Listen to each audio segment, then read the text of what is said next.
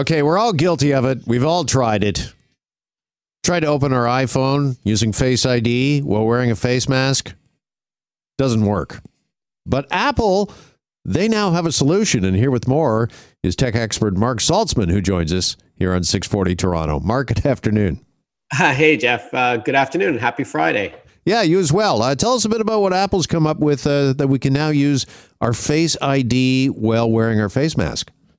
Sure. So all you need is an iPhone with the latest update, 14.5 or newer. There's actually one more past that I just downloaded this morning, and an Apple Watch. So the caveat is really that you need the Apple Watch wearable device, which serves as a second way to authenticate you. So we call this in the industry multi-factor authentication. Sometimes it means you get a text message, right, when you log into your bank. And not only do you need your password, but you also need a code that's sent to your phone. Well, instead of all that, if you're trying to log into your iPhone with a face mask on, now if you're wearing an Apple Watch and the latest update to iPhone, it will authenticate you. It'll confirm that it's you because you've got it in close proximity to your iPhone, and it'll log you in.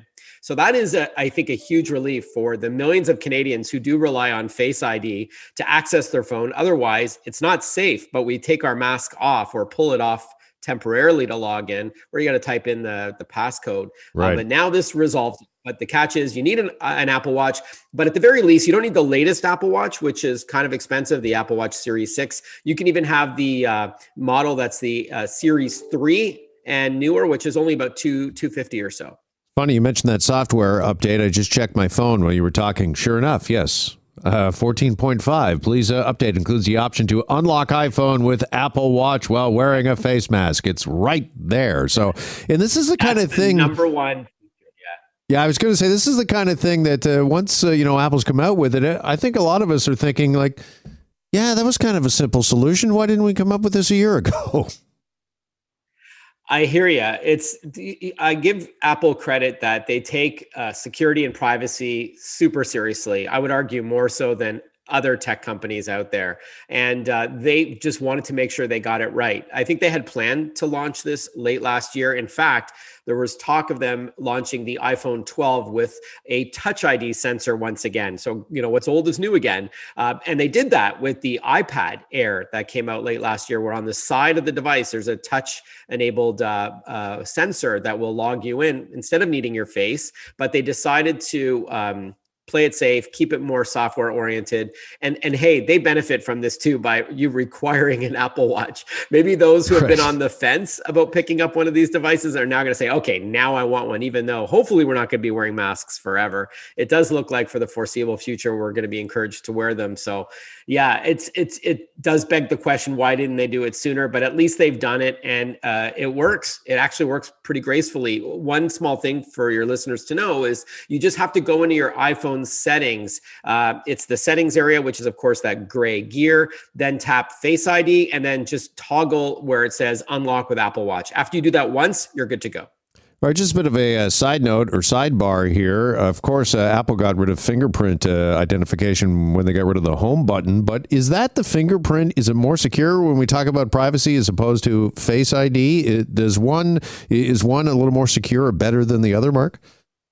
With Apple, it's comparable. With some other Android devices that I've tested over the years, that could be easily fooled with a picture of yourself.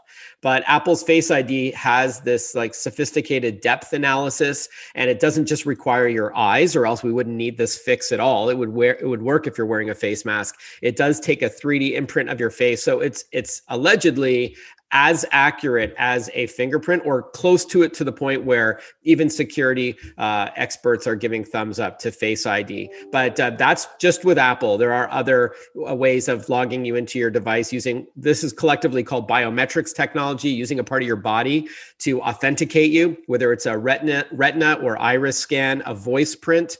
If you're on hold with your phone carrier, and then instead of you remembering a password, it could just analyze your voice and match you, and grant you access to your information.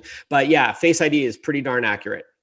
All right. Also wanted to talk to you this afternoon about this new study that says that Apple's blue light reduction actually isn't reducing much. As a matter of fact, it's really not helping your sleep after all.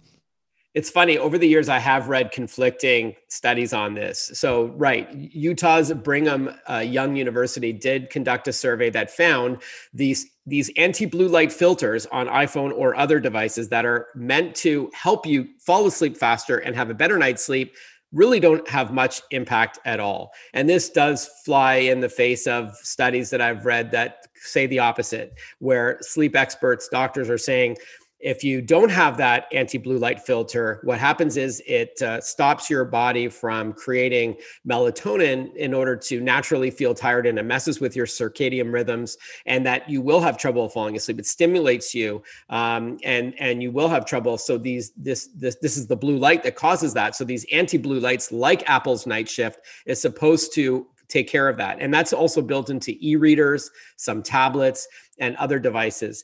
But what was interesting, and perhaps not so surprisingly found by this Utah University study, was that those that had no tech at all when they went to bed were the only ones that had a better night's sleep. Shocker. So I think it's perhaps less to do with the blue light and anti-blue light and more to do with FOMO, fear of missing out.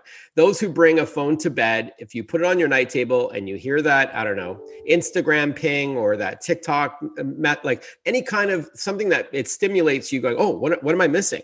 And then you're compelled to look at that email or text or social media comment on the photo of dinner that you uploaded to Facebook to see what people said. But if you leave the tech out of the bedroom altogether, then every study I've read over the last 20 years have confirmed that. Leave it out of the bedroom. You're going to have a better night's sleep. Also, one more thing. We don't know the long-term effects of sleeping beside our tech. You know, we do know that cell phones do emit radiation. There are devices that have Wi-Fi as well, not just cellular, but Wi-Fi radiation. So we don't know what, with arguably millions of Canadian teenagers falling asleep with their phone on their pillow, we don't know what the long-term effects are. It can't be good. So I think just to err on the side of caution, it's better to turn it off, put it on airplane mode, or leave it out of the bedroom altogether, at the risk of sounding preachy. Well, listen, is the blue light also responsible for making your eyes irritated? Because that's why I've stopped reading or using my phone in bed, because I found like very quickly my eyes got to watery or even burning.